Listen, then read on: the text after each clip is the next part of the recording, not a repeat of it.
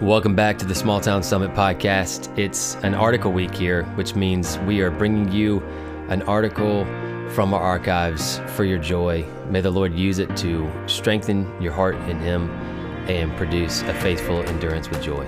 Thanks for listening.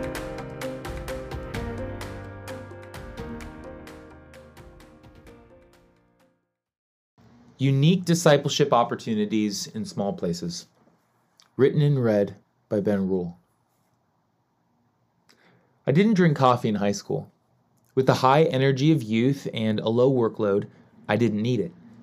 Yet, as is the case for many, coffee became a staple of my daily routine with the increased responsibility of my college years.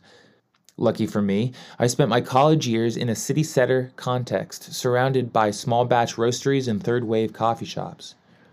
Only after leaving the city did I realize that the rest of the world didn't make coffee the way urbanites did. The coffee outside the city seemed a little more bland and a little more boring. Those living outside of urban centers might see them as fast-paced places, full of flavor and richly colored by culture. By contrast, our lives in smaller places may seem a little more bland and boring. Pastors and those ministering in small places hear of church planters moving to the fast-paced, diverse city centers to take advantage of the unique discipleship opportunities the city offers. While we celebrate their callings and rejoice in the fruit God is working through them, we might silently wonder whether our ministry in smaller and slower contexts has the same worth.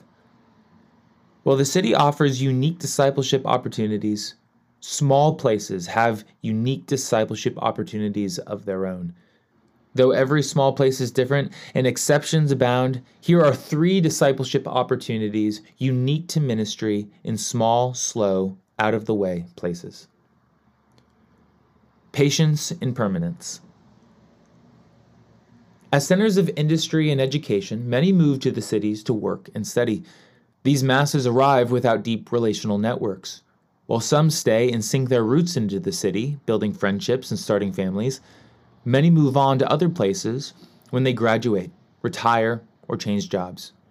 Cities are transient by nature, and while this offers a great evangelistic opportunity for those ministering in the city, it can prevent urban churches from being able to patiently shepherd people along the long, slow discipleship process by which we all grow.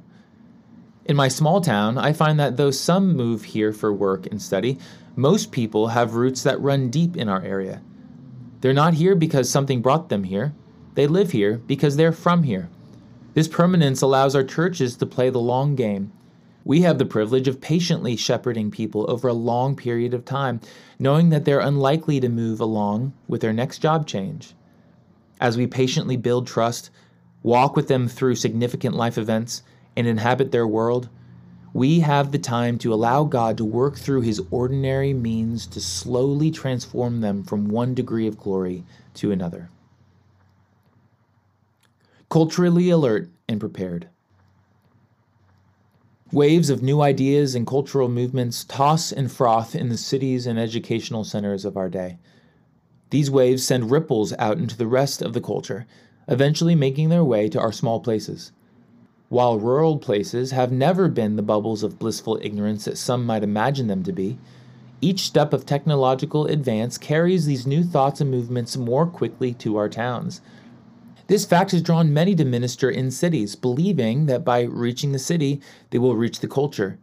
Yet because the ripples rarely move from small places to big places, those serving in small places might be tempted to believe that their only recourse to the changing culture is to sit, wait, and pray for the best.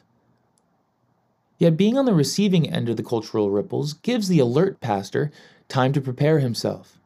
He has the chance to thoughtfully engage new ideas before they begin to manifest themselves in our small communities.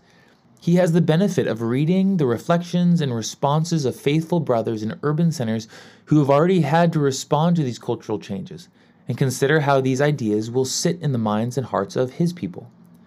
We may not nurture ideas of shaping the broader culture from our small places, but with a prayerful alertness and discernment, we can shepherd our people to think well when the ripples come. Church discipline. The automobile changed the shape of American culture. All of a sudden, people who attended a church in their town had the opportunity to easily drive to other towns and find other churches that better suited their preferences. The introduction of choice, though not altogether wrong, has had several negative impacts on the overarching culture of the American church today. One is in the area of church discipline. When done properly, church discipline is a process by which a church sees a brother or sister walking in sin and seeks to lovingly steer him back on course. However, it's not fun to have sin confronted. With the freedom to simply drive to the next church in the next town, it has become increasingly difficult to walk with brothers and sisters along this loving yet uncomfortable process. This is a problem everywhere, both in big and small places. Yet there are 3 ways that the small places have a unique ability to perform this difficult but necessary work of discipleship. First, most small places have smaller churches. While a church change may allow you to escape accountability in the bastion of anonymity for a time, you will soon be known again, and your sin will soon be revealed. Second, most small places have a smaller number of churches. This means that one can only move from church to church for so long. Third, there is a smaller population in small places, particularly the population of Christians. With strong relationships between members of different churches, mutual friends on social media, and a smaller number of natural crossroads, people in small towns cannot simply disappear into the nameless masses. This allows us as loving shepherds and friends to continually pursue and care for straying sheep. Pastor, ministry in the big places can seem fast-paced, colorful, and full of unique discipleship opportunities. But ministry in small places has unique discipleship opportunities of its own. See those opportunities and take advantage of them as you shepherd the flock for the good of the sheep and the glory of God.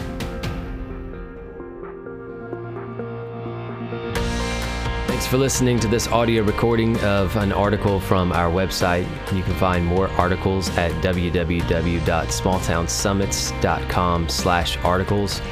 And you'll also find out more information there if you would like to submit an article to us for review. May the Lord bless and keep you. Until next time.